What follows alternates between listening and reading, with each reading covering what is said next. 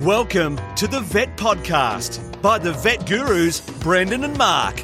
Get ready for the latest veterinary news, information and entertainment. Don't forget to visit us at the Vet Gurus website, vetgurus.com. Now, sit back, relax. It's over to the Vet Gurus, Brendan and Mark.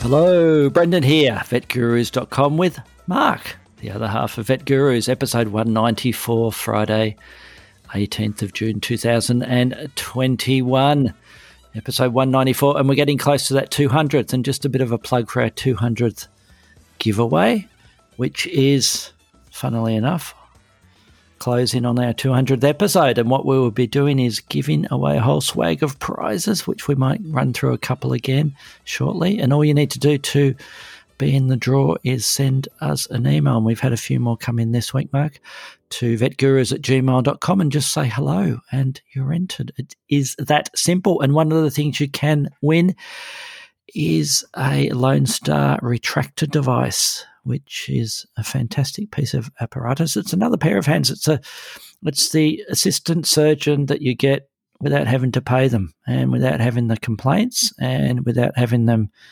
steal your coffee mug, Mark. It's a fantastic device.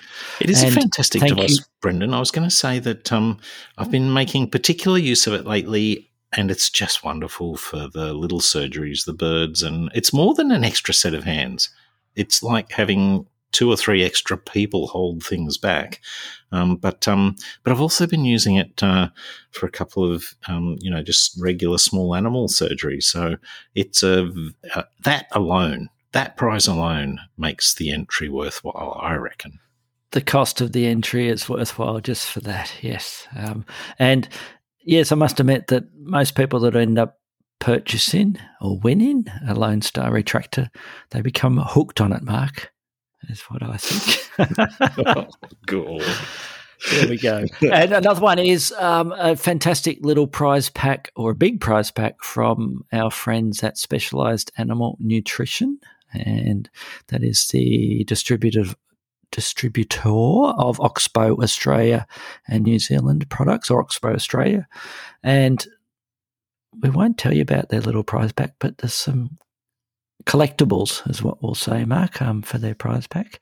And we also have a very well-sourced textbook from Chemical Essentials, a reptile textbook, which has a fantastic anaesthesia chapter there, Mark. I was blown away once I read that chapter. I didn't learn anything, but I was blown away after I read that chapter. And I think it was very poor editing. I was probably to blame for that. So we have a free copy of this reptile clinical medicine and surgery in practice, or something like that. I should know the full title, the correct title, shouldn't I? Because I was one of the co-editors of it. But there we go. There will be that as well. And there will be some other things thrown in as well. So they're the 3 sort of prizes from our main sponsors of our podcast, which is Chemical Essentials, Oxbow Australia, and also Microchips Australia. So vetgurus@gmail.com, send us an email to say hello and you're entered in the prize. And speaking of emails, Mark, I think you want to chat about an email we had from serial emailer, Nick. Regular correspondent Nick sends us an email. Hope things are going well for you, he writes. I just wanted to chime in on the guinea pig spay episode. That was about 4 weeks ago. I actually see what seems to be like an awful lot of uterine neoplasia in older cavies, 5 to 8 years of age. I am pushing for prophylactic spay in guinea pigs, but not a lot of people around me are doing the same. I would venture that roughly 80% or more of the guinea pigs I spay have cystic ovaries as well. Probably some population skew compared to your population of pet guinea pigs. And I was talking to you before we started, Brendan, and I was saying how Nick may be correct, because I wouldn't have said that I'd looked at a lot of post-mortem material in the 5 to 8 year category in guinea pigs in the last 12 months, probably only 5 or 6 animals, but they were gastrointestinal problems and cancers and not reproductive issues, those ones. Certainly we do see a significant number of cystic ovaries in the guinea pigs, and I think that on its own is enough to justify Nick's mandate to try and desex them, but I can't say that I have seen a lot of uterine neoplasia, and I wonder if that's a local genetic thing, whether the stock in what's your experience, Brendan? Fascinating email there, Mark. And yes, I think fairly similar to you, surprising enough. We see lots and lots of cystic ovaries on them. And that previous episode that he was chatting about was episode 191, which was called Piggy Parts, which spoke about female guinea pig desexing. And that went live on May the 28th, 2021. For anybody who wants to look that up, vetgurus.com is where you can find it. And yes, I think I need to do the same. Look at some of the older guinea pigs and poke around inside them to see if we have uterine neoplasms in them. I'd be interested, Nick, if you could fire back another email, and do you, based on that response or that percentage that you're seeing, uterine neoplasia in older guinea pigs, do you do ovarectomies or do you do the full ovariohysterectomy as your routine recommended desexing procedure for female guinea pigs? And we'll get back to our listeners next week, hopefully, once Nick replies to us on that. So, I mean, yeah, he's saying an awful lot of uterine neoplasia in older cavies. So, interesting. As I reported in that 191, I certainly haven't seen it, and it's probably that I'm not looking, Mark, for these older ones that perhaps that's what it is, these older ones that I haven't been doing postmortems or poking around on the inside of them. Yes, so I must open up more guinea pigs that die. The other thing we see with those aged guinea pigs that pushes them over the edge often is renal disease. I was talking to you during the week about guinea pigs that we get to see that seem to have a inordinate proportion of them getting renal disease, and we came to the agreement that the urine protein to creatinine ratio is not a very good tool. It's good in other species, but not so good in guinea pigs as a bit of a guide to the extent of damage to the kidney. So yeah. Well, I think the problem there is we don't have a validated reference range for the mark. So it may be a good tool, or it may not be. I don't know. Have you dug a bit deeper on that, and or not? Yes, I have.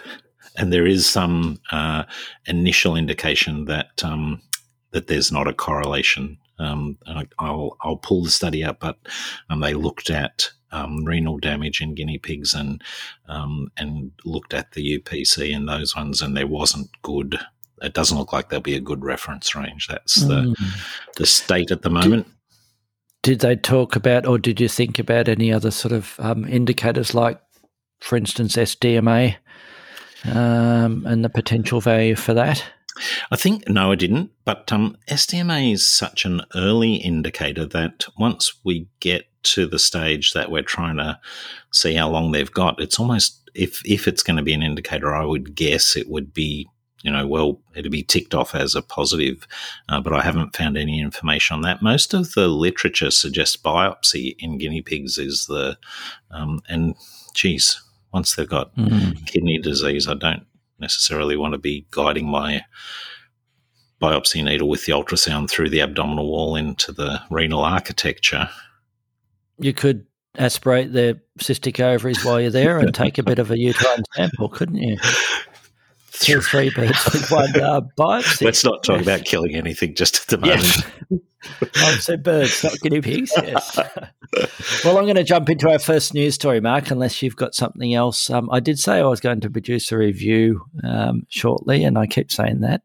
We will have a review shortly, not necessarily next week. I wonder what our listeners think of the. I really enjoy the review sessions. It's a little bit of a comparison, what we think about either books or movies or equipment or whatever review. Yes. So I can't wait till you get one going, Brendan.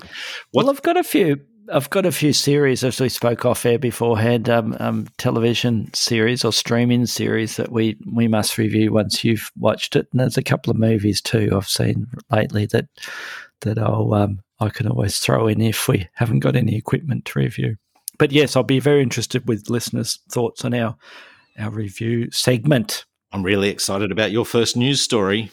Yes, study reveals, this is from the Royal College of Veterinary Scientists online, MRCVS online. Study reveals dog breeds most at risk of anal sac disorders. And we did I'll look it up in a second, Mark. One of our very early podcasts, we did do a main topic on anal sac disease in dogs. I'll see how far back that was shortly when you're chatting about it. But the frequency and treatment of anal sac disorders in dogs has been explored in a first of its kind study led by the Royal Veterinary College, which was published in the Veterinary Record. It was called the Vet Compass trademark study aimed to correct the lack of evidence-based information on non-neoplastic anal sac disorders. And it revealed, Mark, that the breeds at most risk Cavalier King Charles Spaniels, and the Cockapoo. The old Cavy, they love to attract disease, don't they? Conversely, dogs at reduced risk are larger breeds such as the Boxer German Shepherd and the Lurcher. And the study also found that brachycephalic breeds such as the Shih Tzu are 2.6 more times likely to develop an anal sac disorder compared to long-faced dogs, Mark. So, and then it goes on with a couple of interesting comments. And I was just amazed at the numbers here, Mark. They identified 2,372 anal sac disorder cases from a population of 104,212 dogs. So the Vet Compass. The Vet Compass is a computer system that speaks to practice management software and harvests data. And so there's an interaction between practices that join up. But the wonderful thing about it, I think, is that it allows these massive numbers that a lot of the data that happens in private practice is never able to be amalgamated. And of course, there's going to be some potential issues with that data, but geez, the numbers just seem to be immense and allow for some fairly significant conclusions, I would have thought.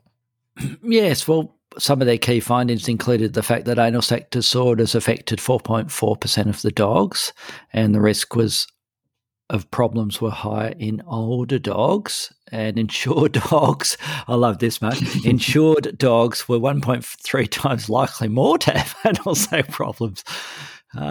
We won't comment on that. There's a bit of bias going on there. 20% of dogs with anal sac problems were prescribed antimicrobials, while 12% were given pain relief. And I found this fascinating, Mark. Anal sacs were surgically removed in under 1% of affected dogs. I thought it would have been much more than that. And this other one I'd found quite interesting as well. But I like your comment on this, Mark. Dietary change was recommended in 8.18% of cases, with weight loss recommended in 1.14% of cases. So what are your thoughts on dietary change affecting the chronicity or the recurrence of anal sac conditions in dogs, Mark? I think that anal sac disease in dogs is a complicated thing, and that there are some dogs who I don't think it's like a simple one-size-fits-all. There are some dogs who, if you make their stools harder, it will make their disease better and help resolve it, and other dogs with what looks very similar will actually get worse, and vice versa. If you use fibre to soften the stools, some dogs are going to get better and some are going to get worse. So I think it's a useful thing to suggest a change, because some dogs will get better, but I think the second part of that, the weight loss, is much more important. Dogs that are fit and healthy, in my experience, tend to have fewer problems than the ones that are a bit portly and overweight. So yes, and that's generally, isn't it? Obviously, with conditions.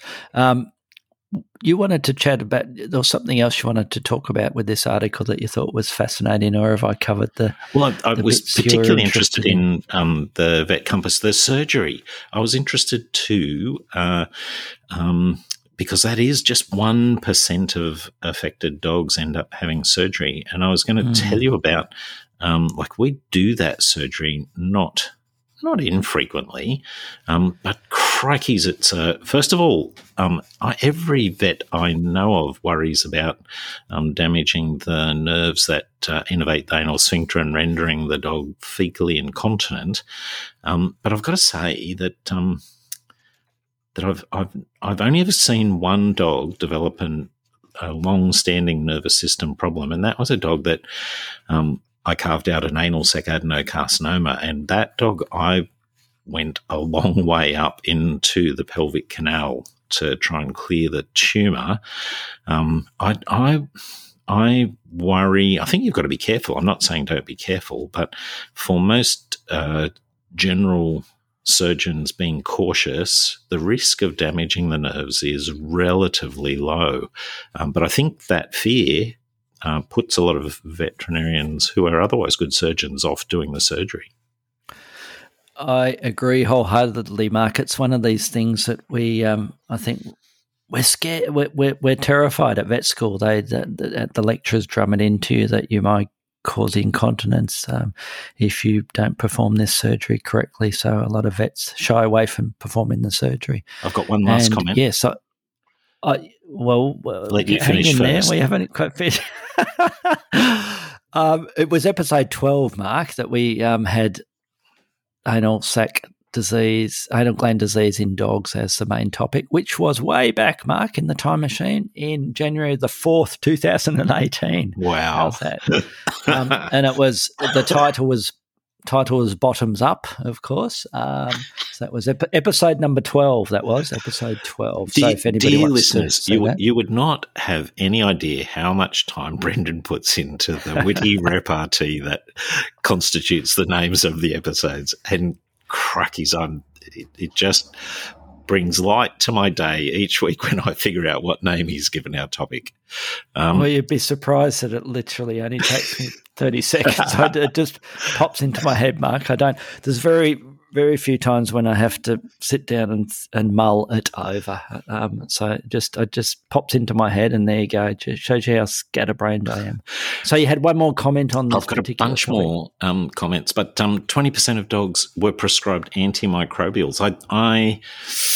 I hope those dogs are having cytology done and possibly even some bacteriology before the antibiotics are prescribed, because I think a lot of these are functional anatomic problems rather than infectious problems. They may end up with an infectious component under certain circumstances, but I think we've got to be very careful about routinely prescribing antibiotics for most impacted anal sacs. That would be one of my points.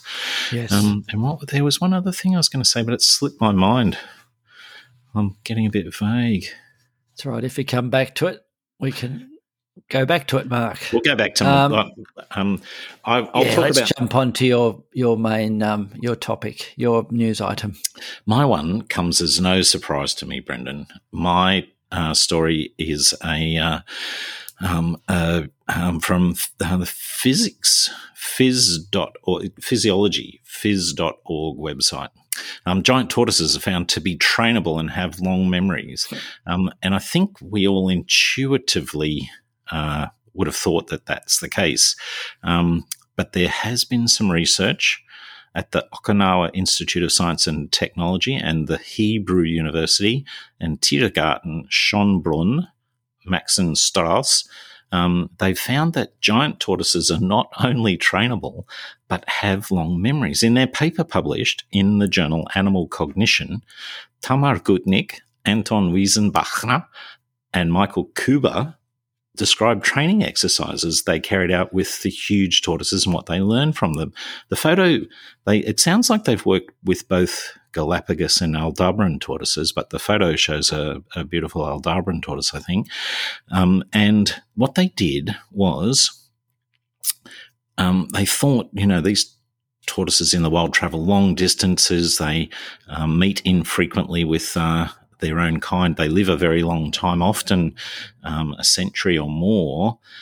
And so they suspected that they needed a good memory to be able to remember their friends and the paths that they travel. So it was intuitively the case that they would find this out. They used a simple experiment.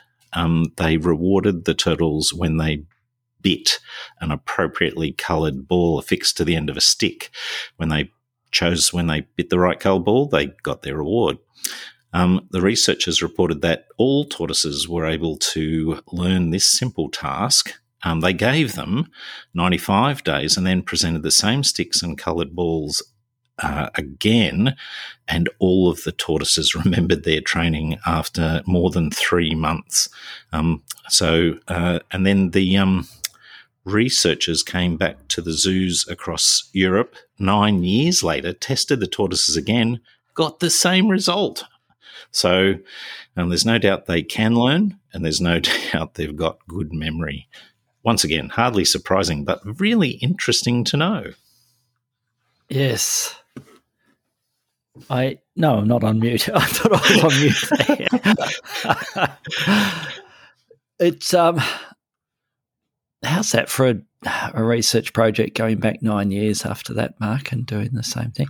You know, I would have lost the balls on the stick by then, and have different colours that I'd be presenting them. Yeah, I've got nothing else to say about that one.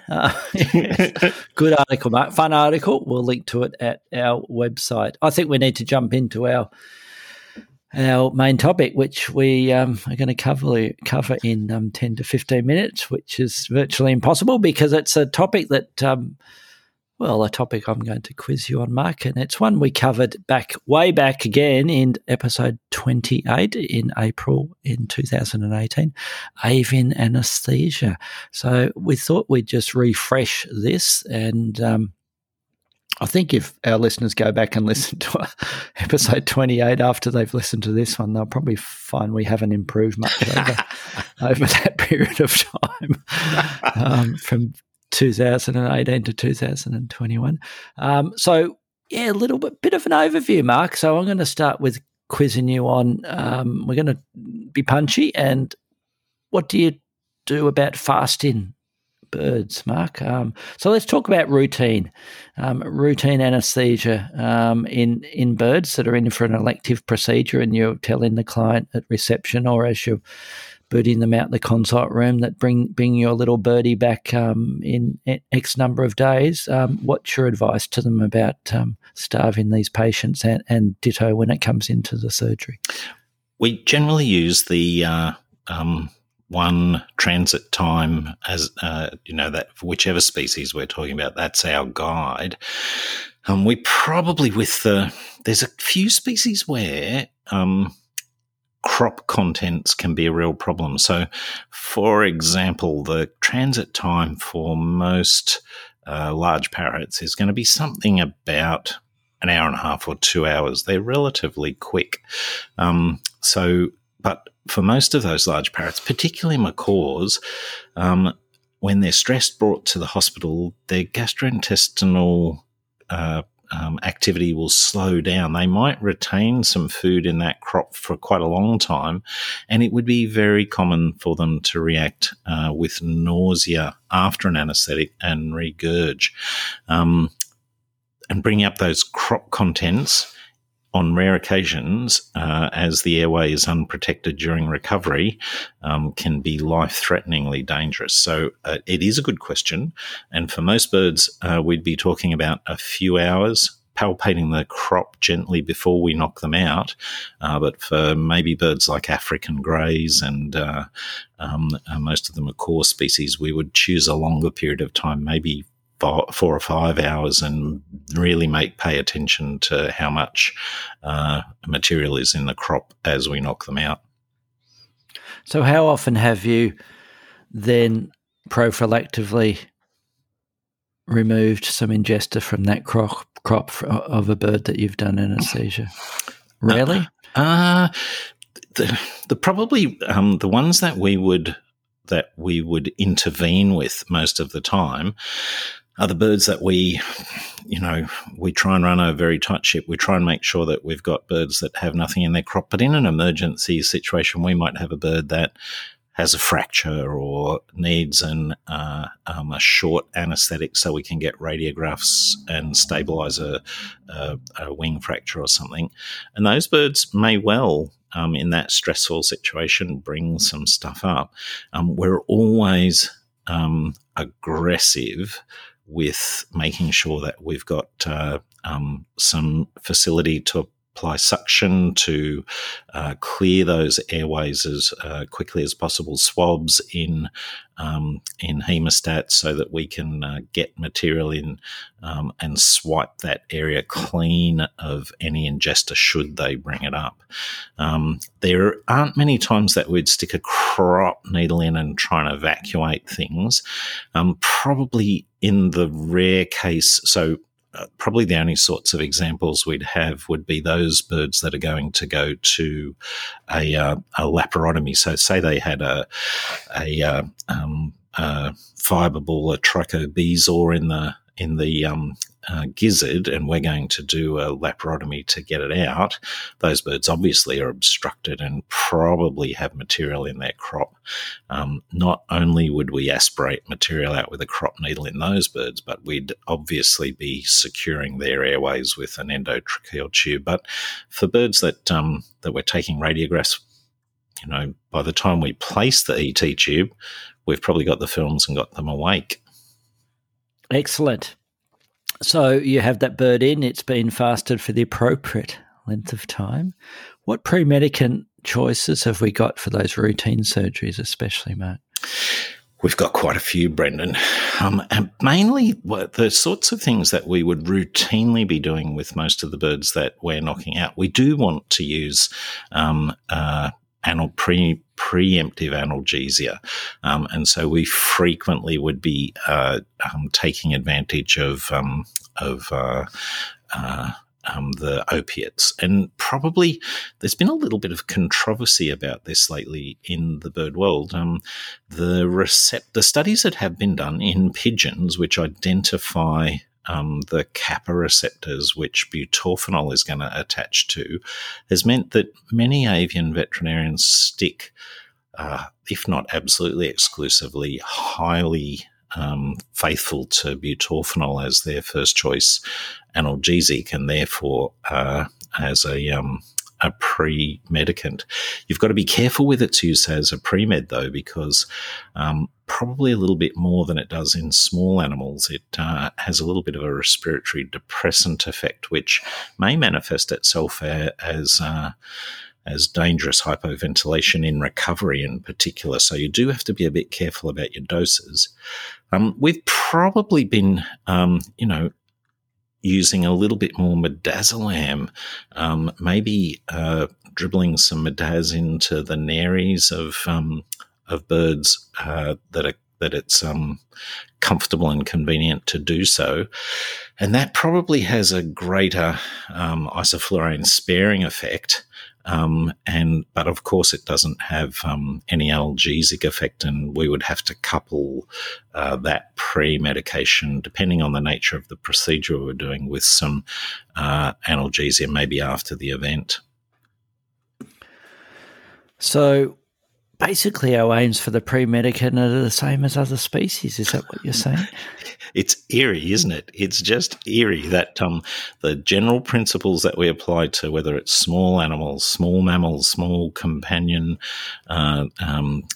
exotic animals, the general principles are the same. We're aiming to decrease the amount of isoflurane, use a multimodal approach, make sure we've got analgesia covered, and in birds it's the same as with every other species.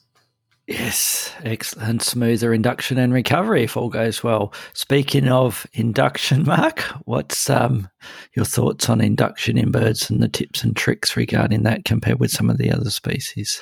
Well, it's an area that I think is undergoing some development, some changes, and probably there's some controversy, and different practitioners would have different protocols. We've largely been very keen to mask our birds down, and we probably have rather than cranking the mask up to the vaporizer up to 5% and then winding it back as the bird goes down, we'll very regularly just have them on oxygen for 2 minutes before, allow them to sort of get calm in the mask, and then wind them up 0.5% every 20 or 30 seconds until we have them at MAC at about 2.2%, 2.3%, depending on the species. And that way we avoid the precipitous decline in blood pressure that is associated with those very high pressures, the high vapor percentages. But also we've been looking more and more, particularly at some of the birds like ducks or intramuscular isoflurane, intramuscular alfaxan, is something that we've been experimenting with to maybe get the birds deep enough that we can intubate them without necessarily having to stress them with having a mask over their face. What's the volume like of the alfaxalone that you have to give? And that's why we're probably using it with birds that are, a kilo or more, that it does make it a little bit difficult the volumes are a little bit big for maybe budgerigars and cockatiels. And probably the corollary of that is that, the size of my hands makes it comfortable for me to restrain those smaller birds and feel confident that I'm not doing them any damage. Whereas, a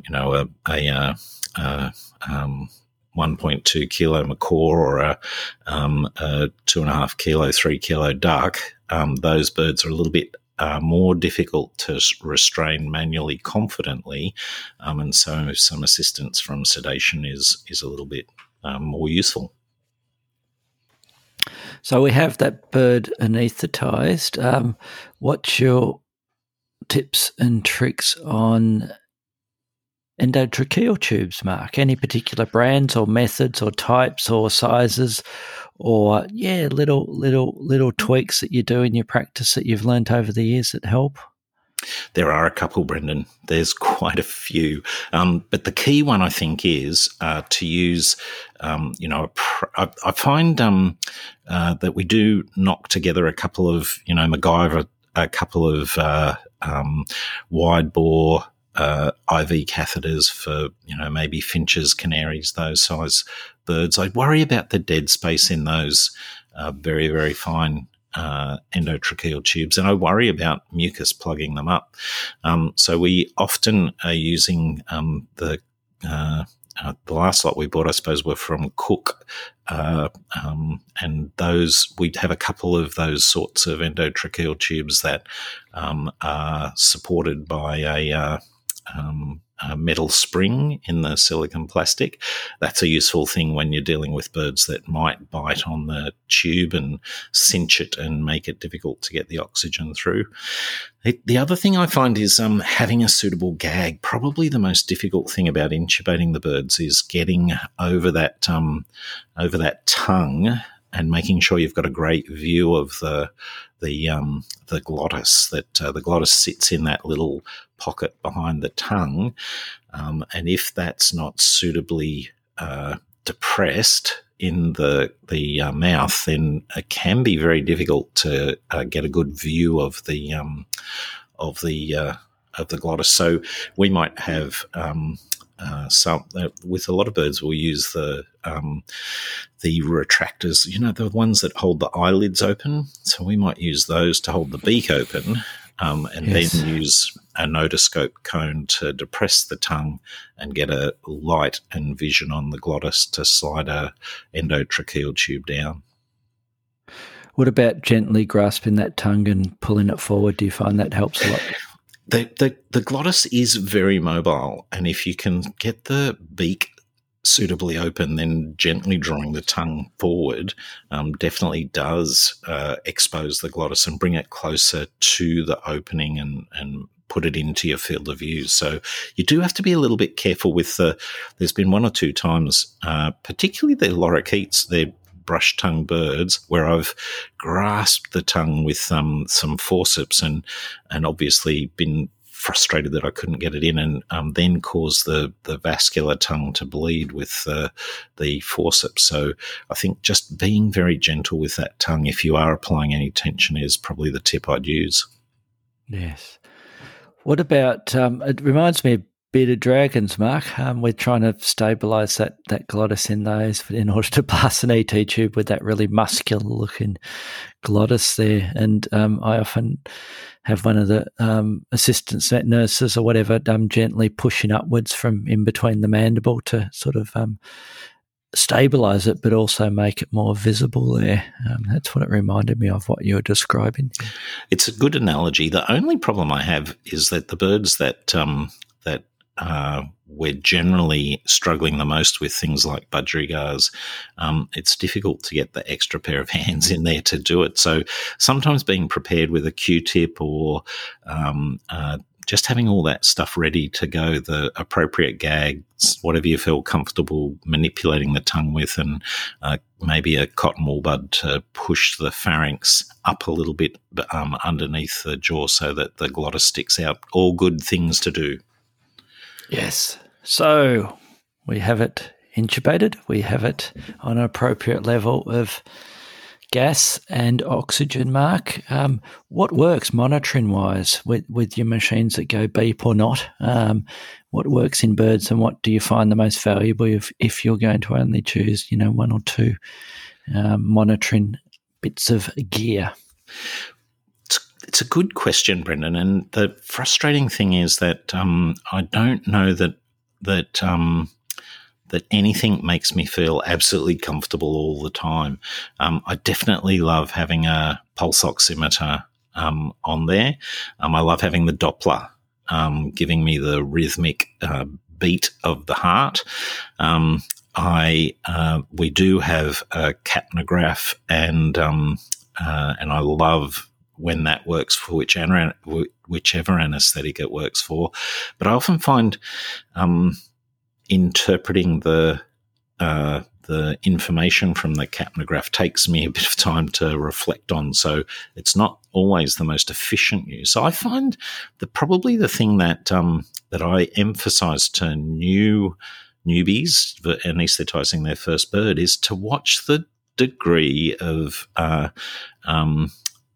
the extent of ventilatory excursion. One of the things that's really annoying about birds is that they will breathe at the same rate for a long time with decreasing expiratory ventilatory excursions, which means their tidal volume that they're shifting in and out drops. And can drop to the point where they're not effectively ventilating the lungs, even though their chest is still moving. It's not moving at the same rate. So when they're first anaesthetised, making sure you can see how far that keel, sternum is moving out, and making sure that it keeps moving out that distance is really important. And I think you touch on something that we constantly reiterate: watch the animal, not the machine. Watch the animal. You end up watching the machine, and then the animal dies, and then you'll say, hey, look, the machine's saying the animal's not doing too well. And it's particularly the case with once we start ventilating them, you definitely can be caught in a situation where an animal is still beeping away very pleasantly, but he's not. Is only breathing as a consequence of the machine, and not of its the fact that it has any life force left in it to generate the volition. So, a 1 minute spiel on ventilating birds, Mark. Why and how? Well, there's a number of commercial small animal ventilators. They work exceptionally well. They are particularly useful for procedures that are going to last any length of time. And particularly for that reason that I highlighted before, that it can be difficult to appreciate relatively modest changes in the excursions, and maintaining the volume in the lung each breath helps to stabilise the anaesthesia.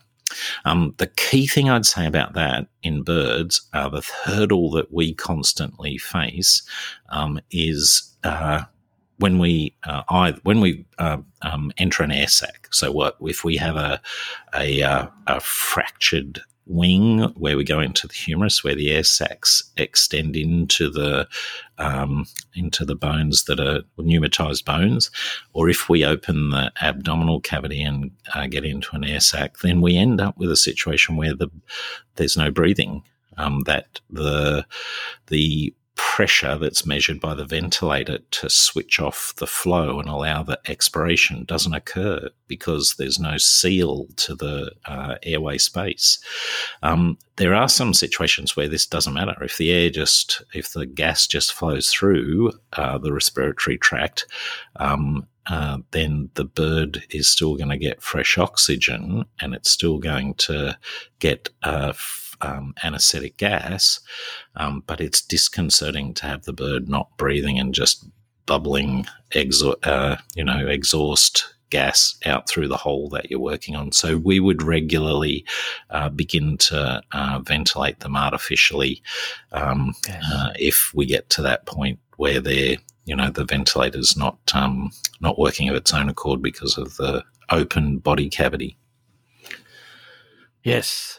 And recovery, Mark. So what's different? What's the tricky bits about recovering a bird? How do you recover a bird safely that wants to flip and flap around, Mark, during that recovery period? Well, the recovery is enhanced by those pre-medications we talked about before. Having an appropriate recovery enclosure, one that's warm to start with, making sure that they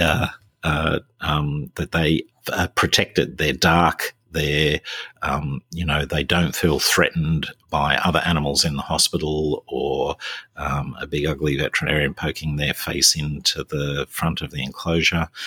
They're all things that we often find too, that rolling them up into a birdie kebab, getting a soft towel, not too heavy, but just one that applies pressure to the outside. My theory is that the birds during recovery regress to the nestling stage, and so that little bit of pressure on the dorsum is a pleasant sensation and makes them feel safe, and so they tend to move less. And I suppose as well, if there's any gentle restriction, if they go to flap and the towel holds the wings sort of in place, then they're more likely to just sit there and wait until they're strong enough to move. So we like to put them in an oxygen-rich environment in their recovery cage. So oxygen, warmth, a towel, and comfort. Go on, Brendan has something to say.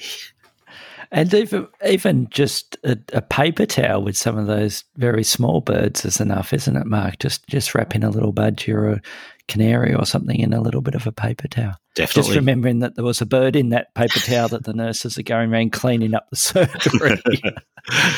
Well, but there's been more than once, so we've had to get histopath samples out of the bin because the nurses are so efficient. So, but most of the time, our wonderful nursing staff are highly intensively paying attention to the recovery of any bird. I'd be surprised if even wrapped in a tissue that they went missing. And finally, Mark, we sort of haven't touched on this as part of that whole process of anaesthetising a bird, including the recovery, warmth.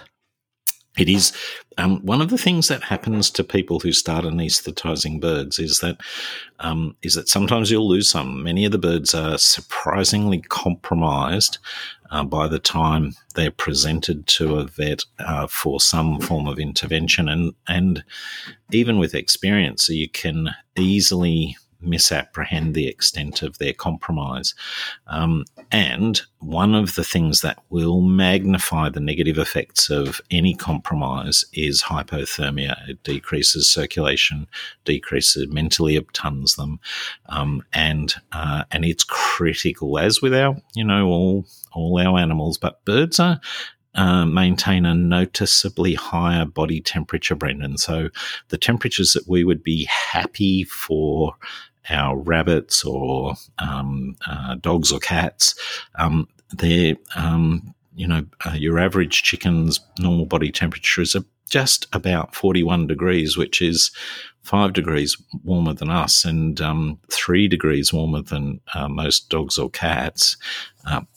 If you were to run them in the same environment that supports most small animals, they will feel cold. So we have to be a bit proactive about the way that we maintain their body temperature during recovery. Excellent.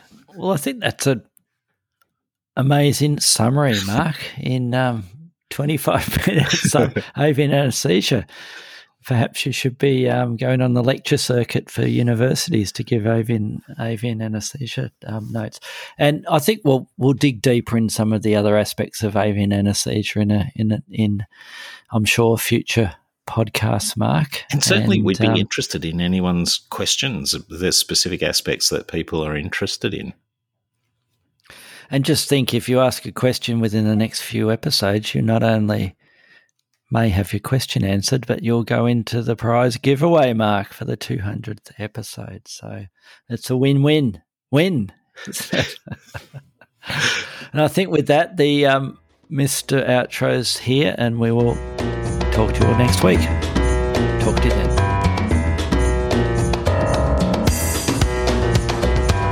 Thanks for listening to the Vet Podcast by the Vet Gurus. Don't forget to visit us at the website vetgurus.com, where you can subscribe, view show notes, listen to previous episodes and more. You can contact us via email at vetgurus@gmail.com to ask a question or just say hi. Thanks again and see you next time.